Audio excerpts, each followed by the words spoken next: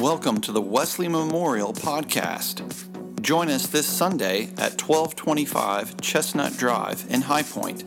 Visit us on the web at wesleymemorial.org. Now here is this week's message. A great movie that encapsulates that idea of being taken home, and I was thinking about the movie Saving Private Ryan. It was released in 1998, which is hard to believe, 1998, and that's a famous story of I think he had 4 other brothers, and they all got killed in the war, and Matt Damon's the only one survived. I'm sorry, I'm giving away the movie. A spoiler alert here. And they have to go and find him and bring him home so that he's the only remaining sibling alive. Now, on June 6, 1944, that was known as D-Day, and Western democracy was saved by thousands and thousands of men who are no more really than kids, many have never seen combat before. And it's estimated that over 10,000 Allied soldiers died on that one day. Over 2/3 were Americans. Now, the first 27 minutes of Saving Private Ryan, if you've seen the movie, really changed filmmaking forever because it was so intense and so real that some veterans couldn't even watch it. They had to leave the theater because it was so exact and precise. And even Steven Spielberg was worried he was going to get an NC-17 rating. And he said, quote, "I feared that almost nobody would see it because the word of mouth would spread quickly after the first 25 minutes. If you've seen the movie, you know that you're immersed in the boat. You're there on the moment. You're seeing it happen in real time like you're there. And audiences were stunned by what they saw, because you saw just the soldiers just being annihilated by what seemed like an insurmountable force of German fortifications. That Hitler knew that if the Allies actually made it onto the beach and they made it into Europe, his advisors told him that the advanced force would be too much for them to stop and they would probably lose the war. So that's why they fortified France all the way down to Spain to fight off this invasion from Britain that he regretted never invading England. And in over 50 years, this is probably the greatest World War II movie ever made. Maybe Hacksaw Ridge is up there as well, if you've ever seen that movie. But now, you're asking, why in the world am I talking about this on Christ the King Sunday? Now, here's a picture of one of the beaches. I don't think that's Omaha, but of the invasion. Now, when they were researching the movie, they talked to the men who were actually survived, right, who lived through it, and got information from them. It's a very detailed movie. And the men who survived, they said, "I thought we were going to lose the war because everyone was dying, and I thought we were going to lose. It looked like a lost cause. They had the high ground, they had machine guns. I mean, it was ridiculous. I thought we were going to lose." But then when they interviewed the men who were in the blimps and airplanes above, and they saw this view, they saw the artillery from the American Navy hitting the shoreline, and they saw all the movement of the soldiers, and they saw everything happening. The men in the air, they said, "I knew we were going to win." Because we could see everything happening, moving, and I could see all the parts, and I knew that we were going to win. Now, when you're on the ground, not to discredit the experience of being on the ground in war or in life, but it can appear that there's no king. There's just chaos and bloodshed and violence and sin and death. And from our human understanding, it looks like everything is lost here on this earth, that there's no king. But from a different perspective, from a higher perspective, from God's perspective, He sees it all. And He sees victory. He sees it all. He sees the whole picture. Even Jesus said in John 16:33, He said, "I've said this to you so that in you may have peace. In the world you face persecution." And He says this awesome words, "But take courage. I have conquered the world." Jesus is still alive. And he hasn't gone to the cross yet.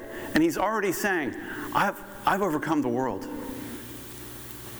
It looks like nothing's in charge. See that the devil or Satan, he wants to keep us with blinders on, like you put on a horse. He wants us to see what's in front of us, the immediate, the temporal, the bloodshed, and to say, "Oh, there's no king.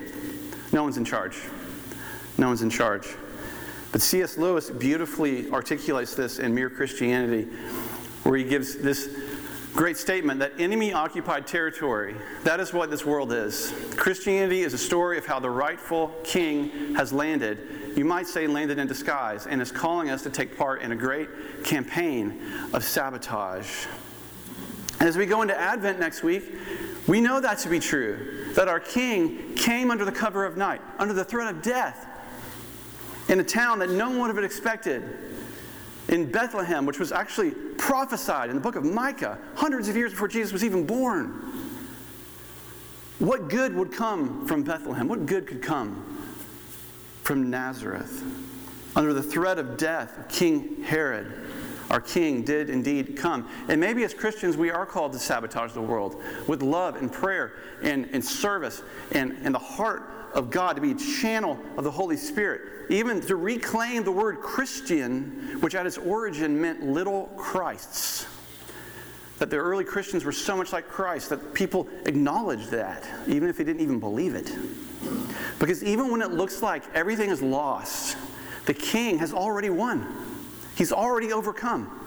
Whatever you're facing, He's already overcome it. It's done. It's finished. And in Daniel chapter 7, you see this vision that Daniel has of this royal throne room, of this ethereal, eternal majesty. And Daniel records these incredible words. As I watched, thrones were set in place, and an ancient one took his throne. His clothing was white as snow, and the hair on his head was like pure wool. His throne was fiery flames, and its wheels were burning fire. A stream of fire issued and flowed out from his presence. 1,000 thousands served him. That's the best Daniel could do. I don't know how high I could count. That's probably what I would write. And 10,000 times 10,000 stood attending him. Do you see the parallel with Revelation here? The court sat in judgment, and the books were opened. As I watched in the night visions, I saw one like a human being coming from the clouds of heaven. We'll get to that human being part. And he came to the Ancient One and was presented before him. To him was given dominion and glory and kingship, that all peoples, nations, and languages should serve him. His dominion is an everlasting dominion that shall not pass away, and his kingship is one that shall never be destroyed. So 500 years before Jesus is even born, Daniel has this vision of a court of God's glory. And it's almost like a royal coronation. And if you read the context around it, you see that it's also a court of judgment against sin and evil and Satan, really. But there's truly two persons, the Ancient One, as it says, or we would say God the Father, sitting in a glory, surrounded by a multitude. And that being, the Ancient One, as it's described, bestows on another being. The Hebrew could be translated in a variety of ways. One that was like a human being, or son of mortal or man. Onto this being, Son of Man, he gives dominion and glory in a kingdom that will never pass away. Or another way that's translated is a jurisdiction of eon. I love that. A jurisdiction of eon, that it will never end. This kingship that the Ancient One bestows on the Son of Man. Now, this is fascinating, but John Wesley, the founder of the Methodist Church, accurately, I believe, interprets this text as a post-crucifixion, post-ascension Jesus coming into the throne room of heaven, and God saying, well done, you have accomplished what we have planned. I'm giving you all power and honor and authority as the King of Kings. And in the early church, Daniel 7 was as close to a bestseller as you could get in the first century. They knew Daniel. They knew Daniel 7. Because not only did Daniel 7 in the book of Daniel give a good parallel to the first century Jews who were under occupation by the Romans, but Daniel, as we know, they were in captivity by this nation of Babylon. And when he says the Son of Man, it doesn't just mean he's just a guy. I don't want a Savior that's just a guy like me. It's a title as one is saying that he's sent from God. And it's a title that Jesus would refer to himself with throughout the Gospels. And in Daniel 7 could very well have informed Jesus' own calling about his own life. For he definitely knew Daniel. And the early church would certainly tie Jesus to what we just read. So can you imagine standing in Daniel's shoes, standing in front of something so immense and huge that you do your best to describe it with language. I realize here on earth we have some examples we could use, like maybe you've been to the Grand Canyon, or maybe you've been out on a ship in the middle of the ocean and you really see what the stars look like. I love that. You really see. Many years ago, my wife and I went to Northern California and we saw these redwood trees. Everybody ever been out there before? You see these redwood trees, they're like 400 feet high. And they're like 2,000 years old. Like they started to sprout when Cleopatra was in Egypt. I mean, unbelievable. But even all that, it pales in comparison. Then we went to the Yosemite Valley and we saw Half Dome. And we saw this incredible valley carved out by icebergs. And just as a side note, I watched the documentary Free Solo about the guy that climbed El Capitan without ropes. Have you heard of this guy? Talk about faith. And he's an atheist. Oh. You got to pray for Alex. He's a good guy. Which that's like the greatest athletic achievement ever. I'm sorry. Unbelievable. One mistake and he dies. Unbelievable. Anyway. But it's having an experience that you felt so insignificant and yet it was oddly comforting. You felt so insignificant, but you also felt significant at the same time. And Daniel is experiencing this heavy, intense, unreal vision of the throne room of God, of seeing heaven. And royal language is the best he could do. It's the best he could do with what he saw. Because as human beings, when we hear royal, king, queen language, we realize it's sort of problematic. Because as human beings, we see it as flawed. It's broken. It's not perfect. But God is not like earthly rulers. He can be trusted with perfect judgment and absolute sovereignty. And we need to remember that the greatest attributes of God is that he is holy.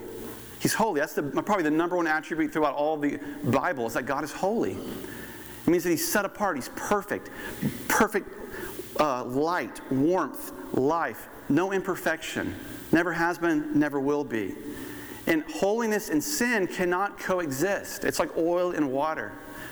And this is one reason why Jesus came for us, so that we would know the holiness of God, not just when we die, but here and now in our lives. We can know the holy presence of God within us as temples of the Holy Spirit, to pay our debt that we cannot pay, to bridge the divide between God and men.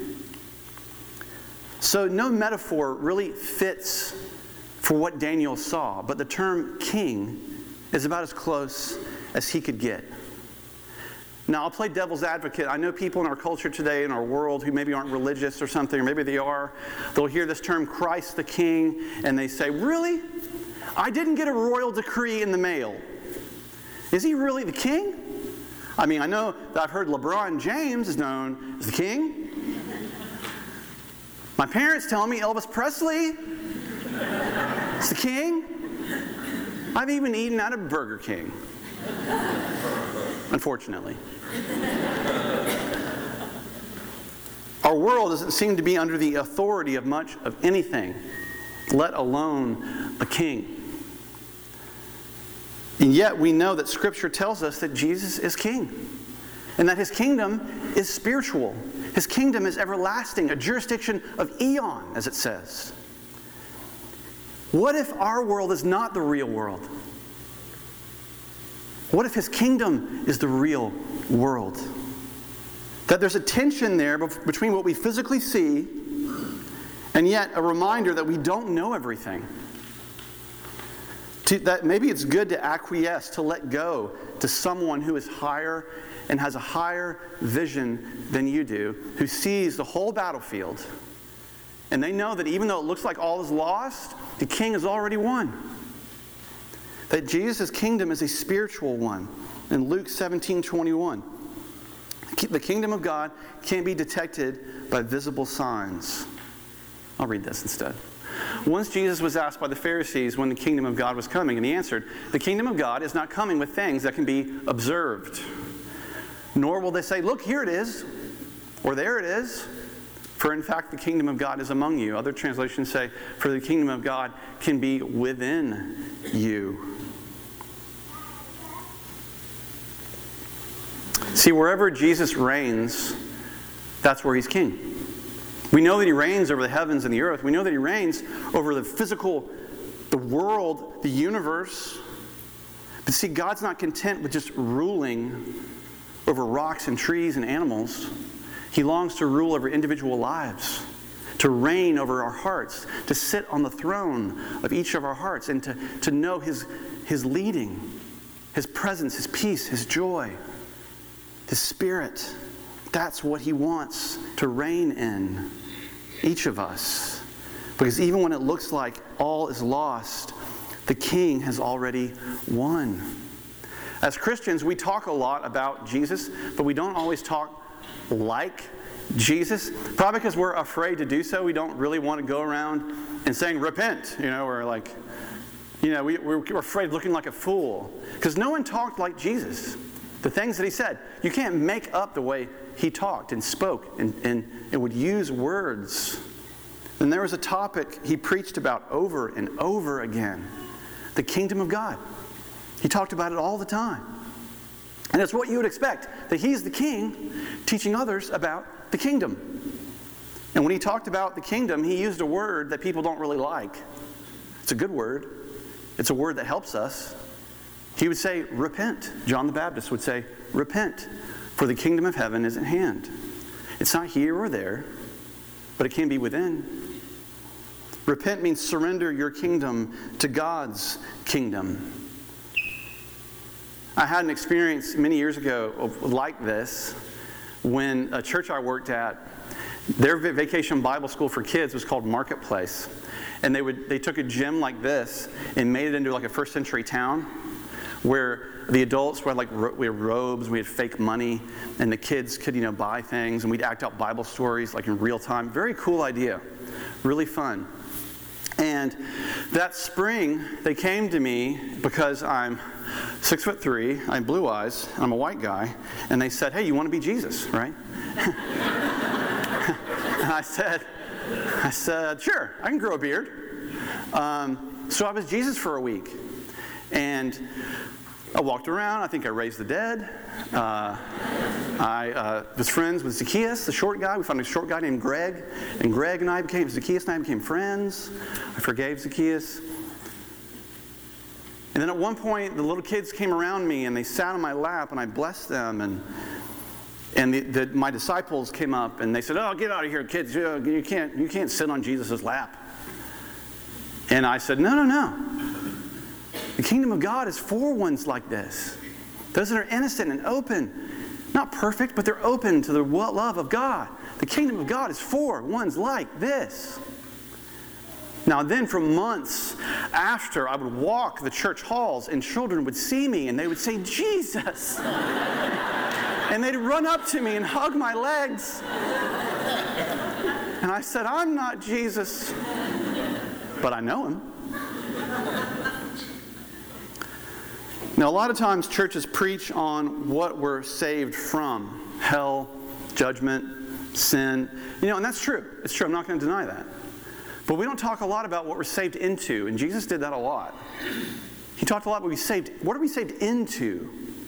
And he would say, the kingdom of God.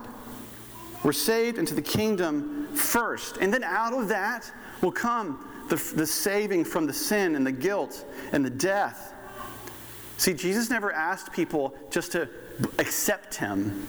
He asked them to follow him. That he's not just a savior, but he's a sovereign.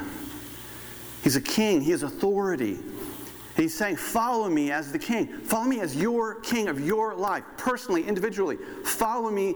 Let me be your king, just as you are. And be included in my kingdom.